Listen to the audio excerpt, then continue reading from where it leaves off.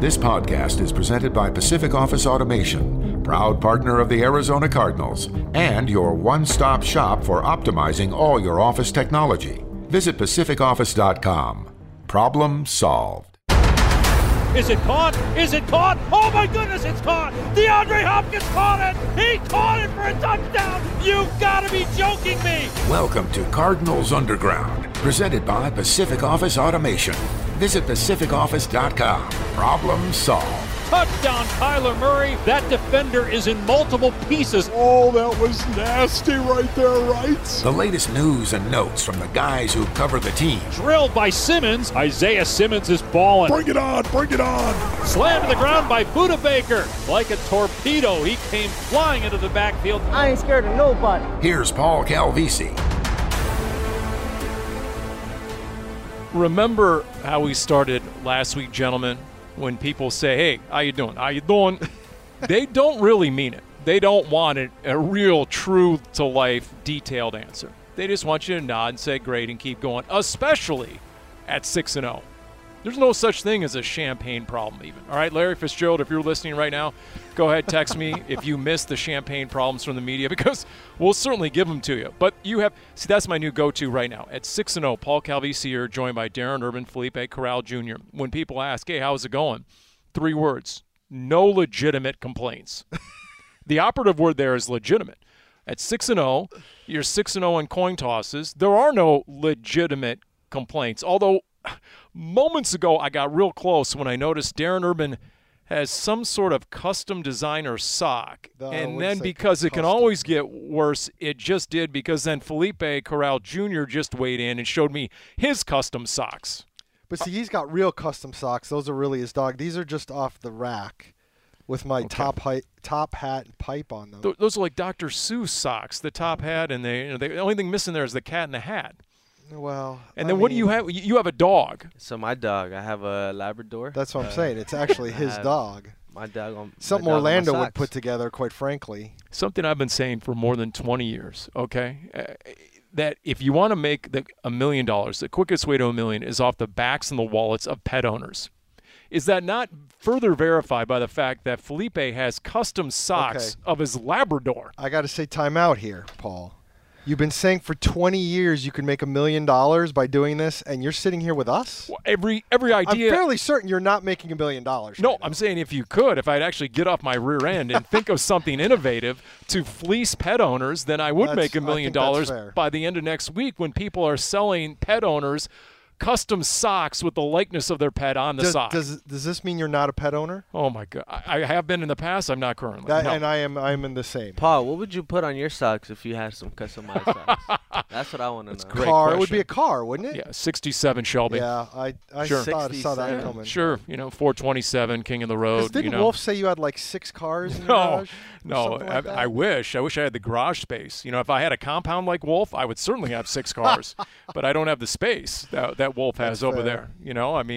First of all, I can't even get behind the gated community that is Silverleaf where Wolf lives, so I can't, good luck with that. So. I got to say, guys, that it's we can say you talk about legitimate gripes and like there are none, but go ahead. For all the bad things that COVID has brought us, I mean, we're like literally now we have a couple walls and some soundproof glass between us, but we're literally just 15 feet away from an actual NFL meeting going on right now on the other side of the door outside. There's a position group meeting. Yeah. You have a better angle, Felipe. They actually have a digital board outdoors right now, and they're holding a meeting outdoors. Outdoors, and I don't really want to disclose anything. No, we're not disclosing anything.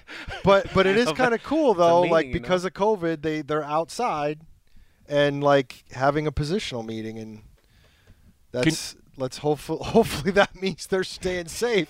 Because do a head count. Who's out there and who isn't? That's what you need to do. Honestly, all I saw when I came in here through the sliver of the glass that I could see was a pair of legs, and they were definitely football player legs. But other than that, I couldn't really. Were they the legs of Zach Ertz, perhaps? Maybe. Okay. See, what I don't like about that is it gives me a lot of 2020 vibes. Because remember last year when we were in full basically intense. That does? Yeah, because the fact the head coach missed this past game with COVID didn't give you enough of those? Add it to the list, Aaron. Just yet another. It's another example. Right, Felipe? Come on. Exactly. But it just gives me 2020 vibes. I mean, at the end of the day, you don't necessarily want to see your players outside due to the weather's restrictions nice. and all that. I know, weather, but... Yeah, that's true. I'll give you that. Do you think Baker Mayfield has a right to complain? I'm just gonna throw this out there because, we like to say it can always get worse. If you saw Good Morning Football this morning on NFL Network, I mean, you're Baker Mayfield. You just lost to your former college teammate. Again. Yeah. You got sacked 5 times. You turned the ball over 3 times. You got shut out in the second half. You got sacked by J.J. Watt, and then your shoulder popped out. Ugh. You're writhing in pain on the wet grass, right? By the way, you have to play Thursday night. Whether you are going to play or not, we'll see. But now you have the post-game presser. Because you're the starting franchise quarterback, you have to answer the questions. And so you have your arm in a sling, and you have a white T-shirt on, and because ostensibly you want to cover up the sling from the cameras, you throw on a sport coat, and you get out there. Did you see his look?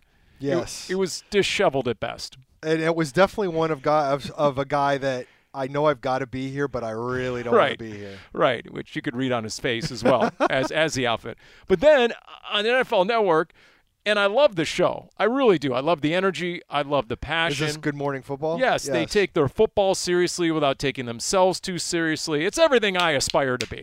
Exactly. Yet they're debating his post-game attire with a graphic right across the bottom that says, Baker's post-game attire, are we in or are we out? Isn't that going a little too far at that point? Don't you think he has a lot bigger problems to worry about than what he's wearing to the post-game presser at that moment? Well, wasn't his first response when somebody asked how he felt that I feel like starts with an S and we won't say it? Yes, it was a 4-letter word, and then later he took a shot at the NFL. He worked in a shot at the NFL for a 17-game season that he's going to have to play. I mean, I missed that part. Once again, that is a champagne problem at this point, Baker. That's where I don't necessarily feel bad for him, because now you're taking shots at the league, and now you have your own segment that has nothing to do with football on one of the top shows of NFL Network. And even at a national level, when you hear people talk about the Cardinals, they always bring in like, oh, well, Baker Mayfield was injured and they didn't have this and they didn't have this. And at some point, I stopped feeling bad for him. That's fair. You sound like J.J. Watt on the sidelines. Oh, yeah. When the NFL Films microphones caught him. And what was he saying on the sidelines? He was. Didn't he say something along the lines of like, they find every reason not to give us credit? You know, this player's injured or this team's not complete, blah blah blah. And then how about we're just better? We're just better than the other team, right? And that's fair. Which it's always incredible how NFL Films gets. I mean, I feel like there's times when we have some good mic'd up stuff that we don't get to use, and then NFL Films gets to put some of that stuff out there. But you know what? We've talked about this before. Who gives a flying fig about power rankings? I really, really don't. No, let her rip. Because you know what? This might be the only legitimate complaint right now. It's 6-0. But see, I don't even care about the power rankings itself. It's just this idea that this team hasn't shown enough yet. I'm like, exactly what do you got to show? I mean, I don't know what else there would be. I'm not denying that the Browns game was potentially a little bit easier because of who the Browns were missing, but God knows that it could have been easier for the Cardinals had they had all their people, and they still found a way. So, I don't know. I will say this. I was on a roller coaster last week in terms of how I thought that game was going to go. And the way they played and the way they performed without Cliff Kingsbury and the way that defense was, even with the Hail Mary mixed in, I mean, I am somebody who's 100% in on this team right now, and we'll see what happens with other injuries. And certain guys have to stay okay. It's funny, I asked after the game about were you guys ever kind of, mentally shaken because of the people getting lost, and Kyler's like, it's funny. He goes, I was talking to the quarterbacks and Cam Turner on Friday saying it would suck if one of us got COVID, and then Cliff and Cam got it. And I'm thinking to myself, look, I'm not going to lie, and this is a little bit of how the sausage is made, and I had to write spur of the moment, missed my first segment on my on the radio show that I'm on Sunday because I was having to write and post the Corey Peters is out on Sunday. Wow, that's real time. So I missed the first segment, but Saturday night in my room, and nobody said anything. This is just me trying to be prepared best I could. I wrote a short story saying Kyler was going to miss the game Sunday, just in case I woke up Sunday and somebody said the quarterback tested positive. And I wanted to be ready. No, he wasn't. He never tested positive. Nobody said, be aware. I'm not trying to throw out some rumor. This is me trying to prepare and think ahead of what would be the biggest story on Sunday morning that could still happen that I would want to be absolutely prepared for. And that was the one. Thank God it didn't happen, but it crossed my mind. Darren, that's beyond buttoned up, by the way. I'm more than impressed. I can already picture Darren in his room knocking on wood because we all know he believes in jinx and all that stuff. Well, so I don't believe in jinx. I just believe in being prepared for it. I can already picture you in your hotel room just knocking on wood. Well, let's not get into Darren in his hotel room. This is something we don't need to go Cam into. Turner spoke it into existence apparently on that Friday. So, Darren, if he would have gotten COVID, Kyler now, we would have blamed you, just to let you know. So, it's not funny how you shared that story after Kyler tested negative. So there's no blame whatsoever. Well, but seriously, that really must have weighed on your mind if you actually sat down and hammered that out on your laptop. That's again, interesting.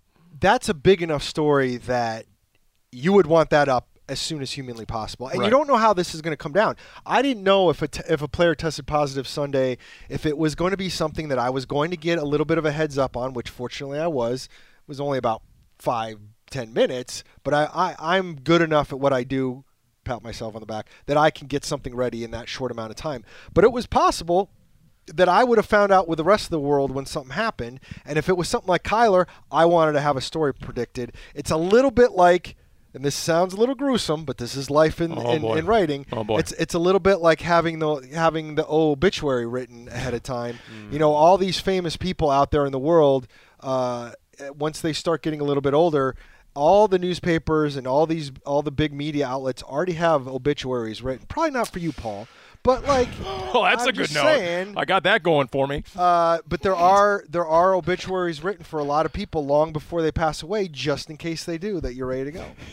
Although you still missed the first segment of the radio show, Darren, so maybe you shouldn't pat yourself on the back with both hands. No. We'll talk about that later. You missed some deadline. I'm giving big props to Jim Omahundro as well, because I thought he was going to freak out a little bit more when I told him than he did. So thank you, Jim. I'm curious to know, does that go through your guys' head? Like, as soon as Cliff Kingsbury tests positive and Cam Turner tests positive, do you guys start thinking about, oh boy, Kyler, maybe Yeah, Kyler it did go through my head. At first, when you just said, do you guys ever think about it, I thought you were going to say about us dying, which I didn't really want to do that. But yeah, when the head coach and the quarterback's coach test positive Friday night, absolutely the first thing I thought of is like, oh crap, Kyler could very well have this. Hey, Vance Joseph said it to the media. He was shocked it wasn't worse. Yeah. There weren't more COVID positives. Think of all the time these guys are spending together behind the scenes in close quarters.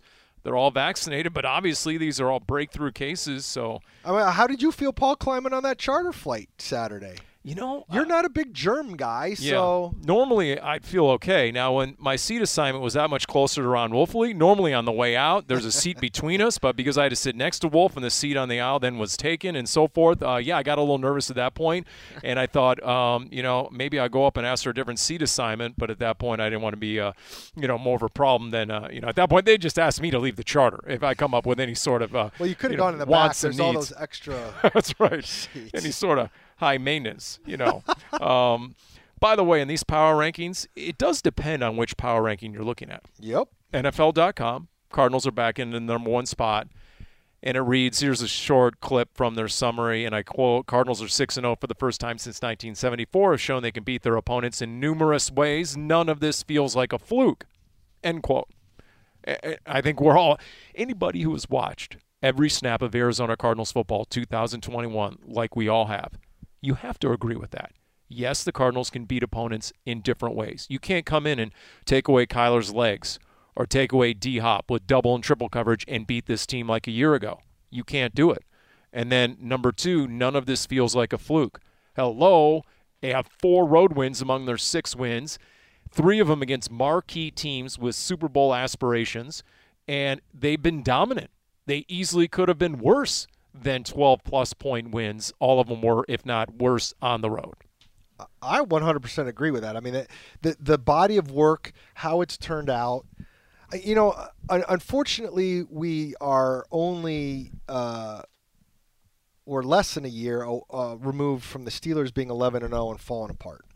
And I don't know if this has anything to do with anything, but I mean, that team was built and had no running game, which is not true of the Cardinals, and it had a quarterback who was older and had a chance to break down. And you know, if Kyler gets hurt, he gets hurt, but that's like true with any team. Ask the Seahawks right now how the season changes when your quarterback gets hurt. But I mean, Kyler's not going to break down because he's old.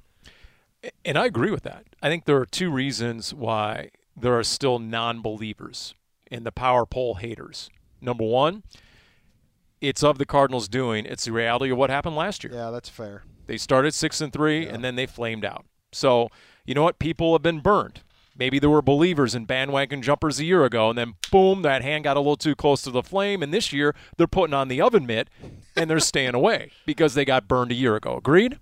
Of course, but see, I always go back to week 1 and I think week 4 and then last week's or Sunday's win, because you saw the Titans beat the Bills. If there's a team that was in front of the Cardinals in most power rankings, it was the Bills. Yeah. So the Titans beat the Bills. You go on the road, you dominate the Titans. Then you beat the Rams, and you see, you know, how they've fared since that loss. You see how the Bucs have been playing, and the Rams beat the Bucs, and I just don't get why people are so reluctant to just giving them credit. I mean, there's that saying, give credit where it's due. I truly don't understand it, because even last year, if you want to make that case, if you want to put on the oven mitt, I mean, the Cardinals didn't start 6-0 last year. I mean, they started, 4-2, or they started 2-2, and even then, people weren't necessarily talking about them. So I get the. It's true. It was a roller coaster ride last year. They didn't go straight up out of the gates. And I just don't get why people don't look at the numbers. They don't look at the games. I know a lot of these ex-players that are now analysts go back and watch film. Like, I truly don't get it, because they've been so dominant. You already mentioned that you can't necessarily, you know, just take away DeAndre Hopkins and you're gonna beat the Arizona Cardinals. You can't take away the Kyler Murray's legs and you're going to beat the Cardinals. There's so many ways that they've been winning, and there's so many analysts at the national level that were ex-players, and I'm trying to see what they don't see. Okay, I'll try and answer that. Do you do March Madness, Felipe? Yes, I do. Okay. Darren, this is for you as well, because you're a big basketball guy. It's amazing. Darren just put down his phone because I mentioned basketball. I've now got 100% undivided attention. It's sort of like my 14-year-old at home. I promise you, when I pick up my phone, I'm typing in our subject so I can write up our little description of the podcast when it's over. So here's my theory. The Cardinals right now are sort of like that mid-major when it comes to Selection Sunday during March Madness. They're going to get a high seed. There are a lot of people. Nobody wants to play them. But when it comes to discussion on the big network TV shows, it all revolves around Duke, North Carolina, Kentucky, the Blue Bloods, right? The Provens, the Tampa Bay Buccaneers, the Super Bowl champions who are in the NFC with Tom Brady, the GOAT. The Aaron Rodgers and Green Bay Packers of the world who right around the corner, we'll get to them. You know, and then there's the big market teams. The LA Rams and Sean McVay and his Energizer Bunny commercial. Oh, no, it's the soup commercials, whatever it is. It's the same. It's sort of like Energizer Bunny meets soup commercial. And you have the Dallas Cowboys, who are this big black hole of media attention. They just suck all this media attention away from the Cardinals. So it's those four teams that I think combined not only are creating this vacuum of media attention away from the Arizona Cardinals, but they have some proven blue blood winners like the Dukes, North Carolinas, and Kentuckys that people are more apt to get on board with once they fill out their bracket sheets over here, right? I thought, though, that you'd have a little Kyler Steph Curry bounce from the quarterback in terms of how people would want to talk about him. I thought some of that would change a little bit with Kyler Murray. You got some star power on this team with J.J. Watt and Hop and Kyler and. But if people are going to put their hard-earned money down on Davidson, yeah, that's fair. Look, I honestly, I don't really care, and in some ways, it's funny. My kids have always cared about that stuff. They hate it when they turn on national stuff and the teams that they follow, which are the local teams. are playing well and don't get a lot of run. They can't stand that. I just don't care. And in some ways, the way this team is built, it's probably to their advantage because the less media attention they get, the more ornery they probably think about it. And two, less media attention means less media attention. You can say you're not paying attention to this if you're a player, but if everybody starts patting you on the back and saying, oh, you're absolutely the best team in the league, then how do you not start thinking that at least a little bit? And let's face it, guys, they're not getting as much attention as if the Buccaneers were undefeated, perhaps, or the Cowboys were undefeated, perhaps, but it's not like they're getting no attention. And they're going to be, barring something crazy, they're going to be 7-0 going into a nationally televised Thursday night game against a 1 or 2 loss Packers team, probably a 1-loss team. They're going to get plenty of attention next week after this Texans game, assuming they win this game. I'm going to read the summary from the SI Power Rankings. Darren, tell your kids not to go to the SI Power The poll. SI Power Rankings are a little bit... Cardinals are number 7. Did I see that right? They're number 7. Behind all the teams I just mentioned, plus the Bills. And anyway, here's the write-up. Tell me when they're wrong. I'm going to quote it. You have to feel great about the defense, talking about the Cardinals, as well as the individual play of Kyler Murray and DeAndre Hopkins. What's worrisome, they write in SI, is an offensive system that requires the quarterback to maintain an MVP level over 17 games. Okay, I'll stop it right there. We didn't see Kyler played an MVP level against the 49ers. No. And they found a way to win. Those numerous ways to win that we cited earlier. Okay. Can I back up real quick? Sure. Give me an offense that isn't requiring their quarterback to play at a high level. If Tom Brady doesn't play at an MVP level, are the Buccaneers any good? No. If Aaron Rodgers doesn't play at an MVP level, are the Packers going to the Super Bowl? I almost said a really bad word there. No. What did we say last week about the Seahawks? Russell Wilson is hurt. Get him off Sunday Night Football. What the hell are we talking about Sunday here? Night Football. Okay. I didn't mean to interrupt, but I had to It's chime almost in. common sense, right? Okay, so Felipe, here's how they continue. Quote, they've been great. So, see, there's always this sort of kind of backhanded compliment. And then here comes the reality check, at least from SI. But they've also been fortunate along the way. The Cardinals are converting a lot of third and very longs while also stopping opponents on fourth downs at an unsustainable rate. 10 of 14 so far, they've stopped. And in the last 2 games, they stopped them 7 out of 9 combined. When the opponent keeps going for it on fourth down, they cite that the league average usually hovers around 50%. Did Kyle Ordegaard write this, by the way? Because there's a lot of these coming back to the means and some of these, And so they say the Cardinals are such an outlier in some of these categories so far that they're inevitably going to regress to the mean. Well, I will say this. When I read those parts, and the fourth down, the numbers say they aren't going to continue to stop fourth downs at that rate. So I am kind of interested to see where that goes. But for fourth downs, a lot of times, it only takes 1 or 2 stops to really change a game. So even if they come back a little bit, we'll see. The third and longs, they have converted a lot of third and longs. But although I will say some of those third and longs are in the red zone where they were going to get 3 points anyways, and they just happen to be converting to touchdowns. But is that partially because your quarterback's so good? I think that's part of it. Yes. I will say this, too, and I don't know if it was mentioned, the fumbles are kind of crazy right now. The fumbles. That's their next line, Okay. and here's the number. It says the Arizona Cardinals have recovered 18 of 23 fumbles. Yeah, that's expected fumble recovery rate for any team is 50%. Yeah. However, a lot of those fumbles, at least in this last game in particular, were dropped snaps. Yeah. So it's right there in his lap to pick up. And that's true. But every time you put the ball on the ground, there's that chance.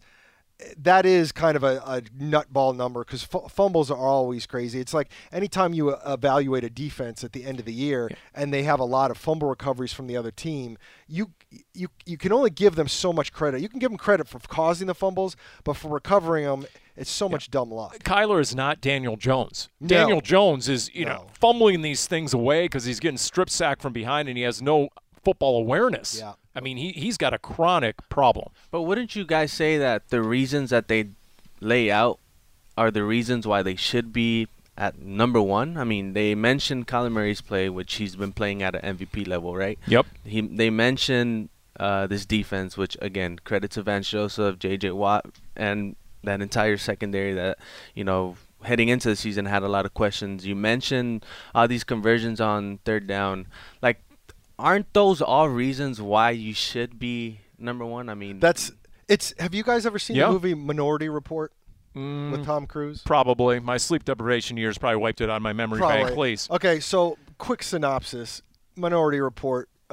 In the future, they have this system with these empaths where they can basically arrest people they know are going to commit a crime. That's right. Okay, yes. You know this one? They anticipate the crime ahead of time. The crime has not yet happened. Yes. So it brings in that ethical thing. Can you arrest somebody when they haven't even done anything, even though you know they're going to do it?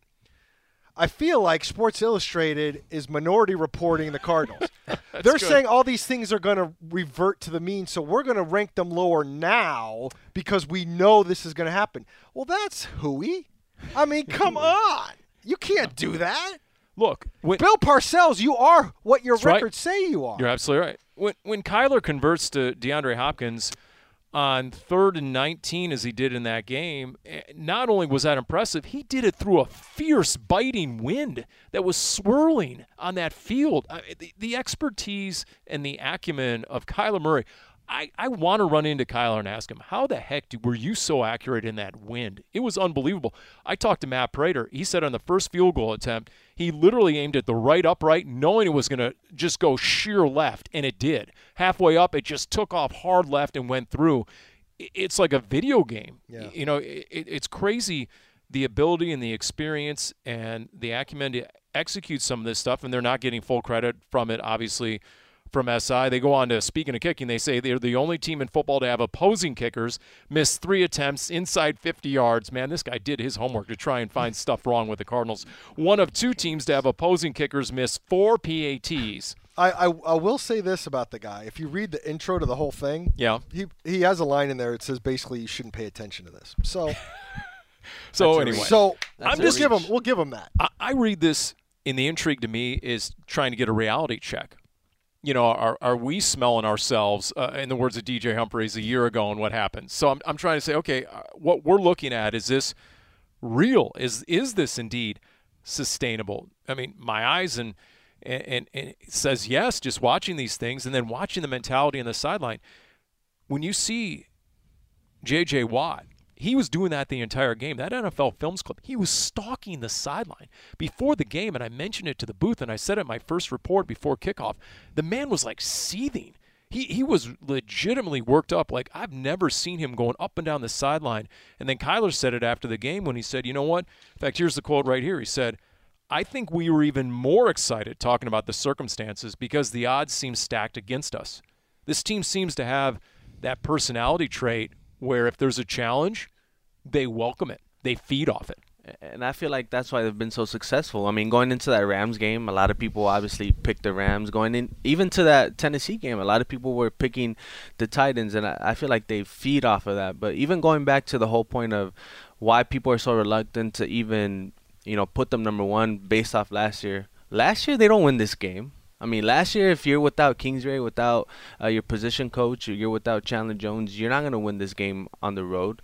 A lot of the games that they won this season, they're not going to win those games last year. So I just feel like a lot of these reporters, analysts, or whoever's analyzing the Cardinals are kind of contradicting themselves because they always bring back last year, but then you fail to look at this year. And a lot of the games that they've won this year, let's see, the Rams, they don't win that game last year.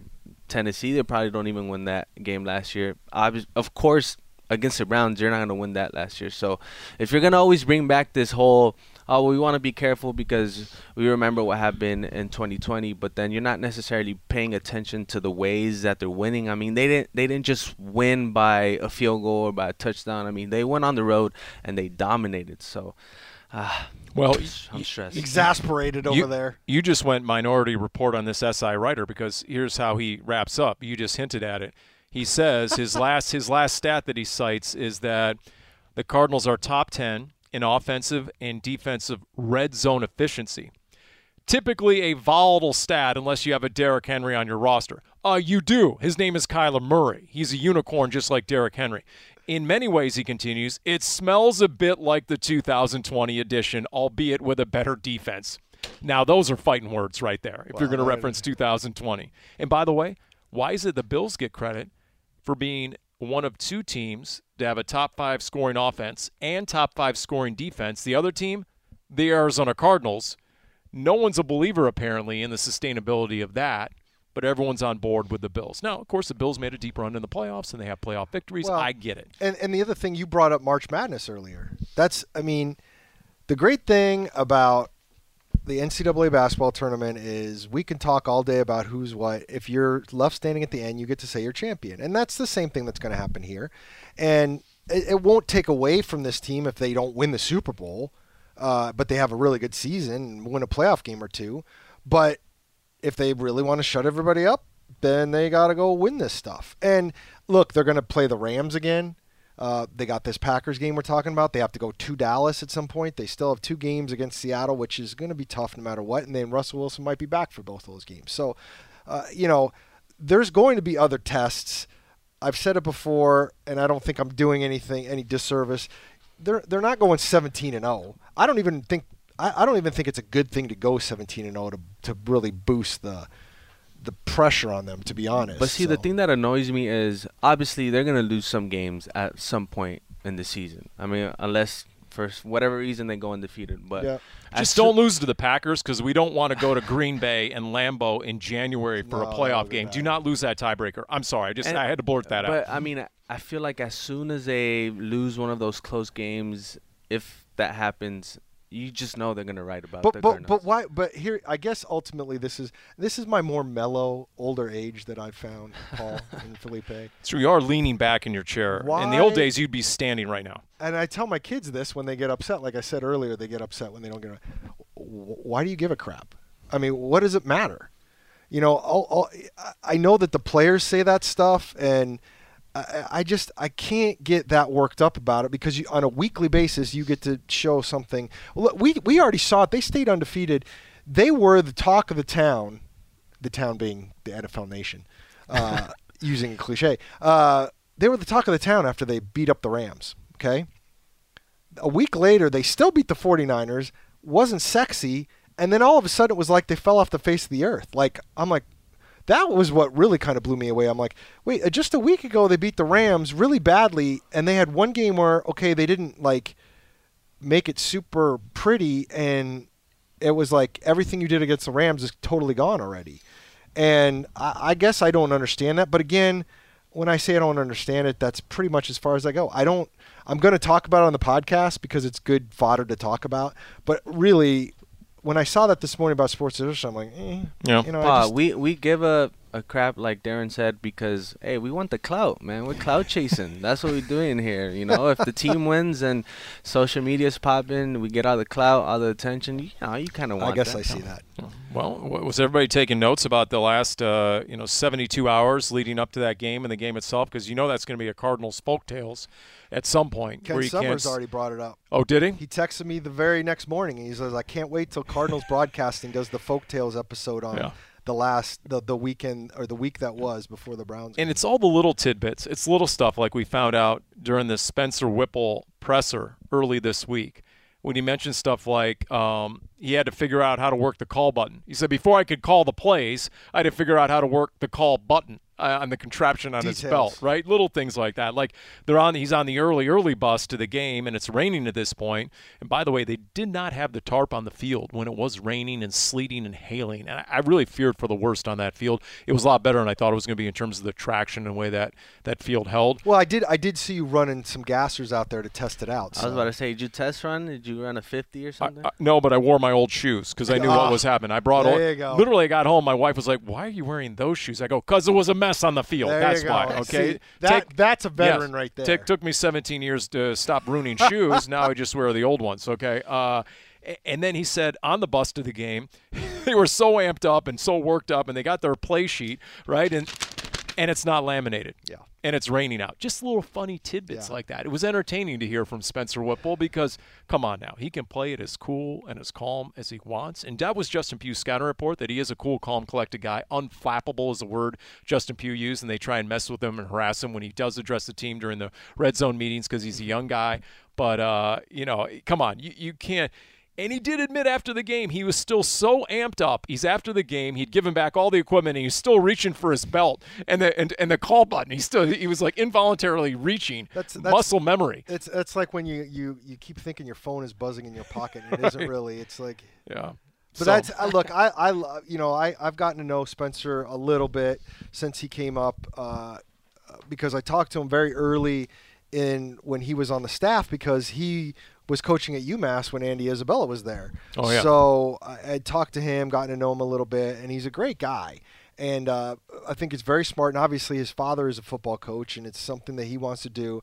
And I was like everybody else. I was a little surprised that he was the one that ended up doing it. But when it really comes down to it, and I would like to hear Cliff's thought process when he comes back, but whether Cliff's going to give us his thought process is another story, but it was interesting. It does make some sense that he's that guy, and you leave everybody. It reminded me a little bit with him play calling of like an offensive line kind of situation where, okay, your left tackle's out. We could move the right tackle to left tackle and the right guard to right tackle and put in a new right guard, or we could just stick in a new left tackle and leave everybody else the same and have less. And that's kind of what it felt like. We're going to leave Sean Cooler as the run game coordinator. We're going to let Jeff Rogers stay as the assistant head coach and make some of the high-level decisions. Vance is going to do the defense. And we're going to move Spencer Whipple, who's one of 3 receivers coaches they essentially have because Jerry Sullivan is an offensive assistant coaches receivers along with Sean Jefferson. We can put him as the play caller, and everybody else is still in more or less their regular roles, and we know he can do it anyways. He did it for one game in college, and I trust him, and yet everybody else is in the regular things, and maybe that works out. I don't know if that's what Cliff's thought process was, but it made me think of it a little bit that way. You thought of it pretty deeply, too. You just went into that was like a 5-minute soliloquy. Well, I apologize for that. I did talk to someone who said that Spencer Whipple is very sharp coach, and that Cliff has been aware of his football acumen for a while, and that he trusted him, that I guess he's put him in a few other situations and tested him here and there, and Spencer Whipple has come through with flying colors. That's the way it was told to me. And so for those truly on the inside, of which I'm not, but they were not shocked. They were not surprised, even though, like he said, the only other time he had called a game was a single game in 2018 at UMass against South Florida or UCF, something like that. So that's the way it was explained to me. It's almost the same. And then look, if Sean McVay was hired when he was 30, if Cliff Kingsbury was a head coach when he was 34, right? I mean, if you can do it, right? Wasn't he a head coach his first year at Texas Tech? He was 34, 35. If you do the math. No, if you do the math, Cliff Kingsbury was a head coach at Texas Tech at 34. Sounds like Spencer Whipple's 32. Right. So, I mean, guys have been there and done that who have the ability, and Cliff Kingsbury was one of them. And so once you recognize that in someone, okay, like Cliff told him, just let it loose, let it rip. And isn't that what Spencer Whipple said? His dad told him. His dad is the OC at Pitt. Yeah. Told him, don't overthink it. You know, it's sort of that scene from, as long as we're dropping movies, it's like the scene from Happy Gilmore, the Kevin Nealon character. Feel the flow, Happy. It's circular. Harvest the energy, block out the bat. You know, feel the flow, Happy, right? That's what you do. If you're Spencer Whipple. I feel like you've seen that movie more than once, Paul. And I love that scene. And like Spencer Whipple said that he was sitting there, and there were a couple of times where he did start to overthink it. And there was some time in TV timeouts. He said, no, let's just get back into a rhythm. Just keep it simple here. And then boom. And then I'd love to know, and this is the other question you need to ask. If you do get an insight with Cliff Kingsbury, somebody needs to ask him, how many times did Kyler call his own play, check out of the play? How much more often did he in a normal game versus that Browns game? Because Kyler did joke afterwards, oh, yeah, we had a substitute teacher. I had a little bit more leeway out there. Wasn't that the word he used, leeway? He used leeway. Yeah. It did, and that is a good question. It reminds me a little bit when I asked Jeff Rogers about when the decision was made to make Spencer the play caller, whether that was a plan all along in case something happened or if that was just – and Jeff basically said he wasn't privy to any of those conversations, and – basically that's a Cliff-only decision anyways. And he goes, at the very end, he goes, I don't take anything the head coach says as just a suggestion. Right. Okay, yeah. That's well done. So maybe that's where Kyler is on most of those plays, and it's a little different when Spencer Whipple is doing it. Would you guys compare it to, like, I don't know if when your guys' parents went out of town, when you guys maybe were in elementary, middle school, but then you like threw a party or something in high school or in college. You know the parents are gonna be out of town. You're gonna be disappointed, Felipe, but I wasn't that guy. I would have. I didn't even trust my own friends. Okay, more or less anybody else who showed up at Casa Calvisi. Anyway, go ahead. Here's the problem, Felipe. Darren, you never went against the grain growing up, like. Oh, sure. Very rarely. Sure, but usually it involved a vehicle. It didn't involve the homestead. We won't get into that. And my auto insurance rates. Here's the problem, Felipe. Your dad is like a famous personality. Like, you're putting this out there. There are people that are going to listen to this podcast. They can find your dad real easy and say, do you realize what your son did? I just want people to know that, my dad is human. He does have a son that was a bit rebellious growing up. So that's what I felt that like Kyler Murray was. He knew the Papa Bear was going to be in town. So he invited all the homies, and he just, called an audible or something. D-Hop and Christian. Come get your touchdowns, baby. Exactly. AJ Green's that older alumni that still came around, but people didn't necessarily want him around, but they're gonna, he still had the time of his life or something like that. Well, sure, because he wanted the clout, right? He wanted to host the party. He wanted the clout. There you go. I got a golf clap. There you That's go. good. I got a golf clap. See, you just said the guy hanging around, and now I'm thinking of Matthew McConaughey. And what movie was that? I'm drawing a blank on it. Oh man, you know the one where he's the guy out of high school and he's coming back to the high school. Yeah. So yet another movie reference. I just can't think of the name of the movie. So. There. If Ohms was listening, he would have texted me by now, but he's not. So. By the way, D-Hop and J.J. Watt, Houston Texans. Oof. Okay. What's going to happen? What TikTok, what's trending here? All right, here's my prediction. DeAndre Hopkins gets his first 100-yard game of the season. I think they are going to make an absolute concerted effort. I think Kyler is going to make a concerted effort. D-Hop hasn't had one of those games.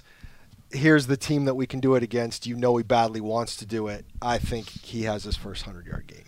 J.J. Watt, I think he's in that situation where, the ex already left. You guys left on good terms. You don't want any drama or anything like that. He's going to have another J.J. Watt game like he's had in the past 2 weeks. And, that's all in the past, Well, they did do him a solid, right? They made him a free agent. Yep. Yeah, they did. They did do him at the very end. They did. There can't be a lot, although that there's got to be a part of JJ that wants to show, because he knows all the Houston fans are going to be watching. You want to show out. Right. But I do think JJ would look at this game differently than DeAndre Hopkins is going to look at it. I mean, it's too bad Bill O'Brien won't be there on Sunday, because they still need to give him the hardware for the Arizona Cardinals 2020 MVP. Was Bill O'Brien in making the trade with the Arizona Cardinals, so they need to still give him the hardware on that one. I will say this, Laramie Tunsil is out, so J.J. Watt, hello, go put him over the backup left tackle, move him around that line, and just let him eat. Well, if Tyrod Taylor's able to come back, it's one thing, but if they're still playing Davis Mills. Yeah, and by the way, J.J. Watt and Chandler Jones are now tied, career sacks, 102 apiece. So, like we said in Game 1, Chandler Jones is very aware of J.J. Watt's career total in sacks. Let's just leave it at that. And as soon as he got one ahead of J.J. Watt on the opening game of the season, it took him 4 quarters. That's all it took him to get those 5 sacks and get the lead on J.J. Watt.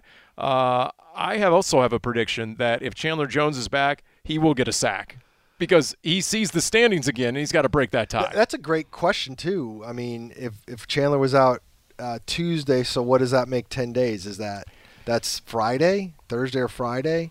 So if he has to miss practice and misses a week, is that it's going to be incredibly to watch. Do they play them? Do they play him even let's say he comes back on Friday? Do you still play him on Sunday, given that he's been out for? The only way I would think you wouldn't is if, and we don't know how COVID affected him, but if he got hit hard with COVID and he just doesn't have the stamina, you might want to be careful. I think he's active if he's able to come back, but I don't know that for a fact.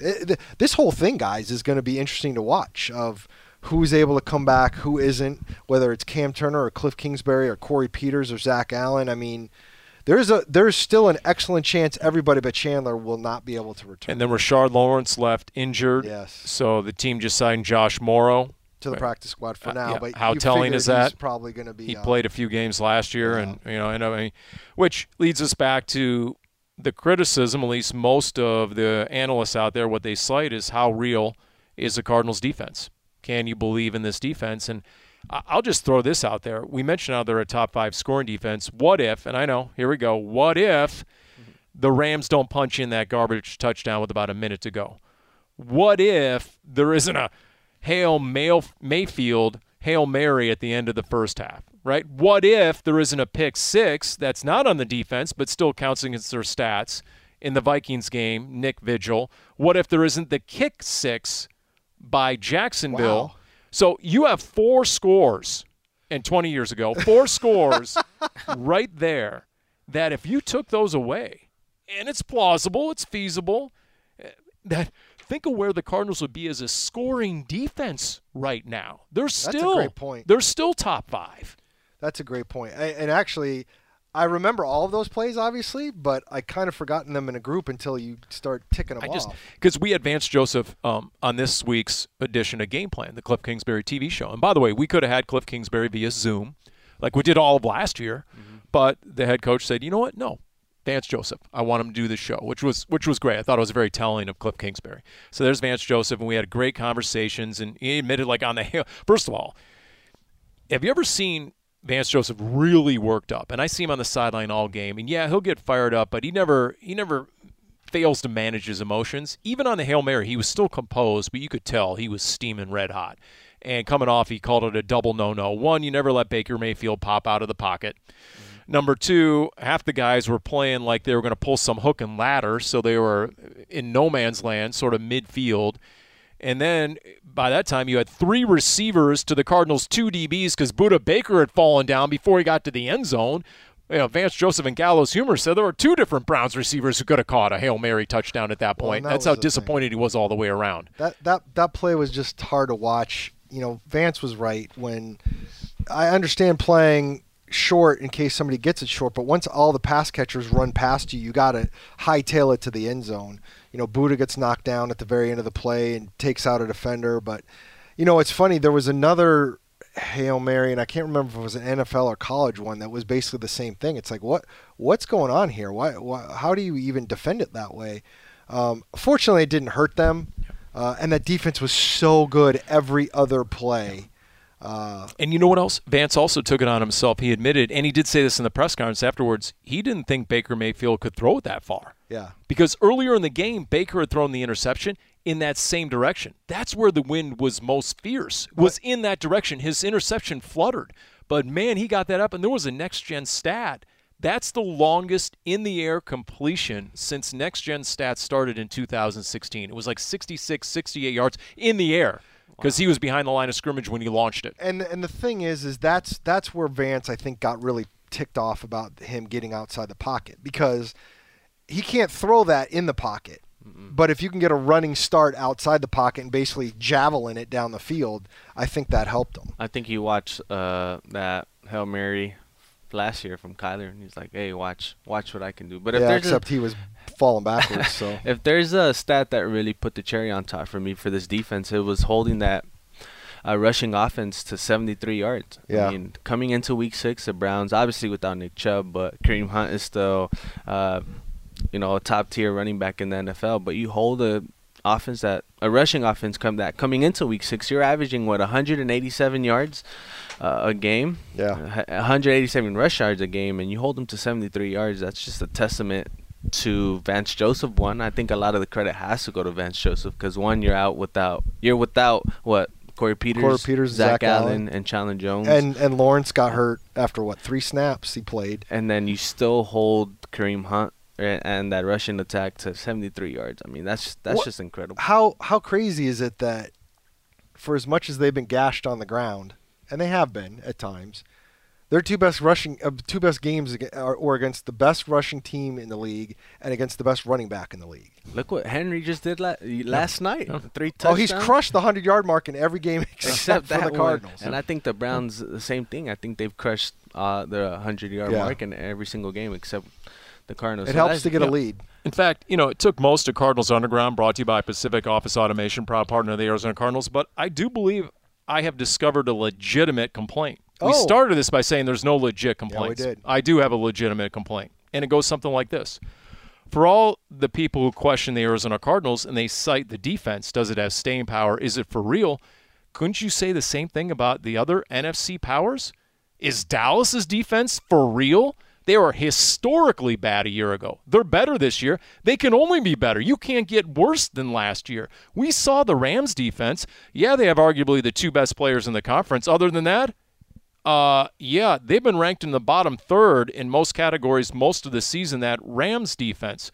Who else in the NFC? The Packers. Tampa Bay Buccaneers, the Packers The defense. Packers are beat up to all get out. And, I mean, the first 3 or 4 games, the Packers defense was abysmal. And so are you telling me they've completely turned that around and that's a powerful defense that you have to fear? Now, Todd Bowles has the number 1 rushing defense in the NFL to the point where teams don't even try.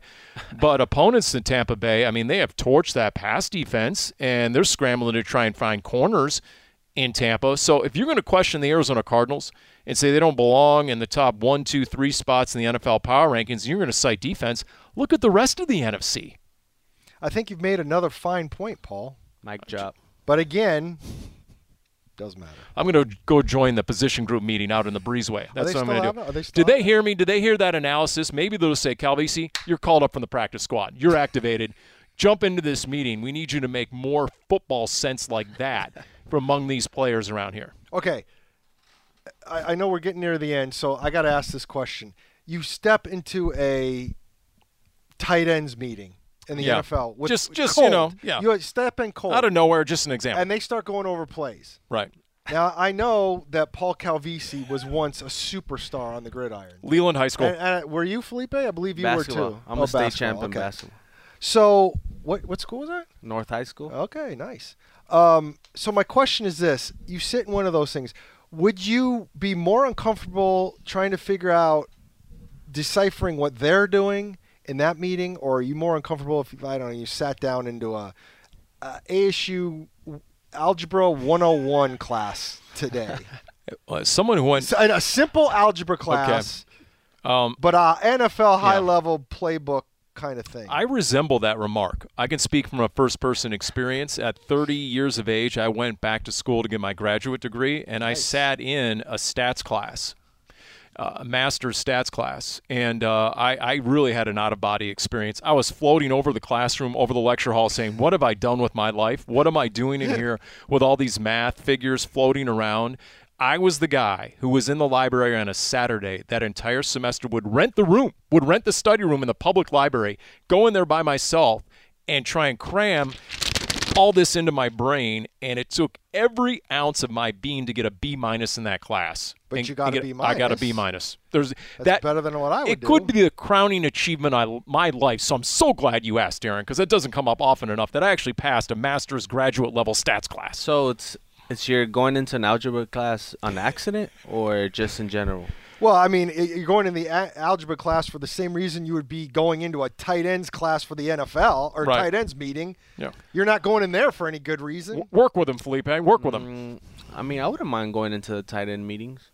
I didn't say would you mind. I said would you feel more lost? I would feel. Listen to the question here. So I have years of playing Madden, so I kind of when I see plays on the what is that, a whiteboard or whatever they have, that a projector. So when I see plays on there, I feel like through my years of playing Madden, I would know what let me see, outside zone block would look like. I will say this. This is weird, and I don't play Madden much anymore, but I played it for a number of years before my kids showed up, and then when they were younger. Before my kids showed up. Yeah, well, it's been a while. But I did learn a lot of football playing Madden. You do learn plays, and you do learn lingo that you wouldn't normally. It's kind of weird. Here's the thing, though. As someone who's been down on the sidelines, and especially last year when you could hear everything. Yeah. Now, if you want to get banished from the NFL forever, report what you hear when it comes to X's and O's on the sideline. Okay, you will never work another game in your life. I think they might snipe you. Yeah, they might. They might have J.J. Watt body slam me on the sideline. But when you truly get an unfettered listen to what they're saying, it is so far beyond Madden. I'm here to tell you. I know. It is so complex. It is so complicated. It's so far beyond high school football or anything like that when you sit there and they're looking at those overheads and they got the Microsoft Service tablets going and all that kind of stuff, and they're talking through checks and what they're going to do in the next series. right over your head. I just want to put into perspective. You said you were a superstar in high school? I did not say I believe that. I said that. Darren said that in a snark-filled manner. If there's a player on this roster that you would resemble, who would it be? Andy Isabella. Well, that was almost too. I mean, that's so easy. Come on, give me something juicy. To be honest, okay, that'd be in my best day. To be honest, I probably would get mistaken for Matt Prater. Let's be honest. Walking into the hotel, I honestly, get mistaken though, for Matt Prater. I'm not lying, and I don't mean this as a diss. Like, I could see, I would love for Paul to bring in a picture of him from his high school days. I bet you he totally. Yeah. Like, he probably looks like an 80s version of Andy Isabella. You know what? If you have something to say, there's actually a picture somewhere that my brother found one of our high school football programs when they're cleaning out my parents' place, and actually took a picture of that. I will send that to you. You should. Actually, I will not send it to you. I will show it to you because it cannot end up online. Let's always be very There's no careful. chance I will send it to you. I'm going to amend that. I have a good relationship with the director of digital media here. We can make something happen, Just send that over, Yeah. Paul. I'll tell you what. I'll do you a solid. I'll trade you. I'll give you that picture if that guy will give me a retweet. All right, what's next? So I'm 0 for the recent era. That's okay. Anyway, what else do we have on this thing that we were talking about? We don't have to get to everything. We've been talking for a while. It was a good podcast so far. So says the guy who's in the middle of it. Darren, you've been using both hands to pat yourself on the back in this edition of Cardinals Underground. I mean, right, Felipe? Exactly. Honestly. He's that instigator, man. 6-0, baby. You were going to compliment him, but he beat you to it. That's right. That's right. So, it's... Well, I'm the only... Oh, no, you didn't. I keep wanting to call you a state champ, but you said Tillman made him a state champ. Right? Yes. I told you. The reason Pat Tillman is an all-time legend isn't because the last time ASU went to the Rose Bowl with his Pat, or it wasn't the fact the Cardinals won their first playoff game in half a century with Pat during his rookie year. It's because he took his high school to greatness. Because we were doormats every single year. Believe me. Are you the middle child? No, I'm most definitely the older child. You're the oldest child. You're the instigator? Or are you always the I'm one? the responsible one, Felipe. Oh, Don't ever forget that. That's right, because you never threw like a party when your parents went out of town. By the way, got it.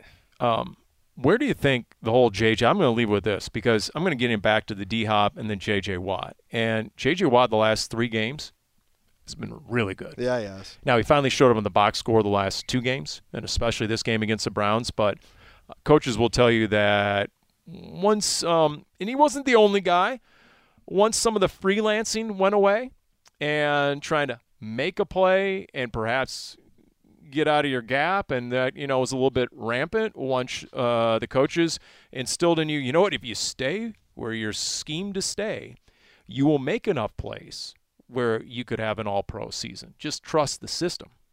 And I think there were enough guys who felt like, oh, boy, especially after what Chandler did in that opening game, like, I got to get mine. Yeah. And so now once I think they've bought in a little bit more, and there's that belief that, okay, yeah, where this is schemed up is going to put me in a position to make a play. And certainly J.J. Watt has done that, and he's made a big difference.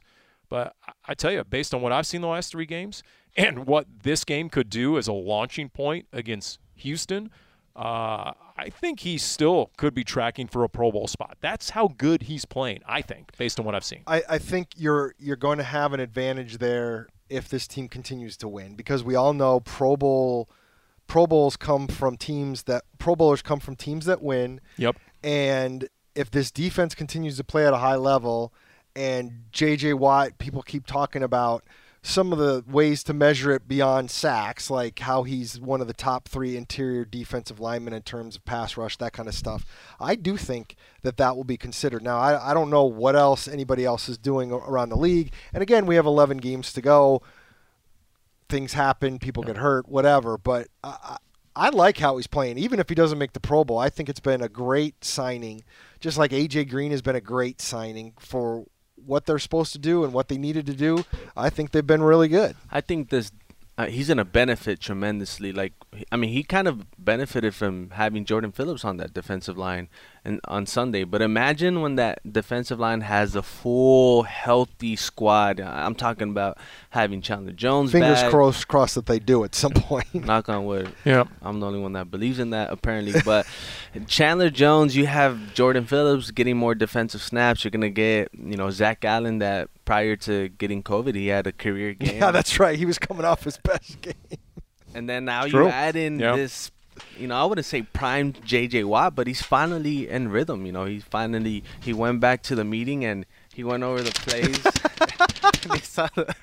and he finally, I believe that's trademark, Felipe. You're not allowed to do that. Understood his gap assignments and everything like that.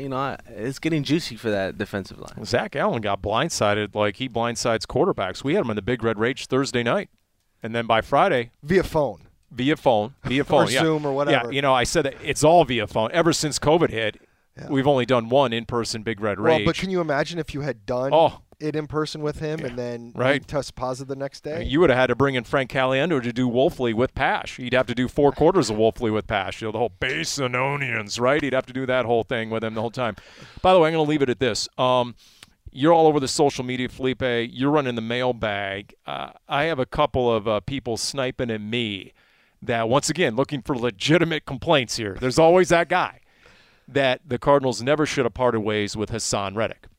Hassan Reddick having a pretty nice season in Carolina. Pretty good. Top 3 in sacks or something? Yep, 6.5 sacks. He's right up there in the top 3. 29 tackles, 7 tackles for loss, 9 quarterback hits, forced fumble recovery.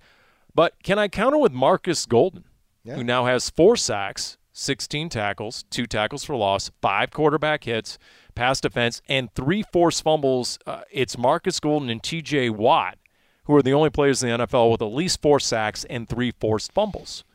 I'm just wondering, do you have any of those haters in the Hassan Reddick camp in the mailbag? Have you got much of that? I've heard about Hassan Reddick a couple times. It hasn't been lately. Actually, the mailbag that came out this week, I have somebody angry about Calais Campbell again. Oh, no. It's calling it the biggest blunder in sports history, which I don't know if I can go that far. They offered him $12 million a year, but he got $15 million a year for 4 years from Jacksonville. What do you think he does with that extra $3 million? Look, pay taxes. Oh, actually, it's Florida, and it's Florida, so there were no taxes. No state taxes. And he's not in Florida anymore. Now he's in Baltimore. And look, I understand that was the thing. The Reddick stuff, I understand, but it's not like everybody was banging down Hassan's door, unfortunately, and they thought he was going to get a big contract. They weren't ready to give him one. By the time he was willing to take a 1-year deal, they had already re-signed Marcus Golden, and they were maxed out at that position, essentially. So, that kind of stuff, that happens. And I'm happy for Hassan. Who knows? Maybe he hits the free agent market next year and comes back. You never know. It's true. That. He got a 1-year deal for like $8 million or so, correct? And Marcus Golden got 2 for $9, if memory serves. So, but Marcus is having a great year, and I'm happy for Marcus. And the one thing you can never say about that, the dude had 2 sacks, and one of them for sure, and it might have been both, was like, should have had him once and then kept at it. And that's what you love to see about that guy, that the motor just never turns off. And by the way, as Vance Joseph told us on filling in for Cliff Kingsbury on the TV show, there's been 2, 3, maybe 4 sacks that J.J. Watt just didn't finish. He's got to finish. Vance Joseph said he told J.J. Watt, man, you got to finish. And he's obviously big enough to bring down any quarterback. It's just, man, a couple of guys have just slipped out of his grasp at the last moment. So I have not been able to find the elusive picture of yours truly and all my high school football fame. Don't worry. Next week on the podcast, I'll hold it up to my mic so everybody can see it. Who's the character from, oh, my goodness, I threw the ball over the mountain. I could throw this ball. Oh, Uncle Rico? Yeah, so that's my Uncle Rico moment here, Felipe, at the very end, okay? So we're going to find it, Paul. We're going to find it. We're going to make it go viral, and then hopefully you get the retweet that you've – I'm just kidding. I'll talk to who I got to talk to, Paul. Don't worry. I got you. You guys welcome me on this podcast, so the least I can do is – Felipe, you know how we're going to get you some clout? I'm gonna go out the side door, and I'm gonna roll video. And I want you to exit out the side of the studio and sit down in the middle of the tight end position group Forget that meeting. sign that says "Don't open this door." Just sit down right in there, right in between Darrell Daniels and Zach Ertz. I want you to sit down and just maybe have a notepad with you and a pen, okay? And just sit down and see what happens. See how long before Steve Hyden, he's about 6'5", 270, picks you up and throws you through the nearest brick wall. You want to see clout and a different definition of clout. Right. That's right. You'll get. Yeah. I'm gonna get a call from Tim Delaney. Who else? Matt C. Pretty much. Matt Harris. Yeah. You know, I'm gonna be all over. Yeah. You better go prepare accordingly this week. So we'll wrap up this edition of Cardinals Underground, brought to you by Pacific Office Automation, proud partner of the Arizona Cardinals.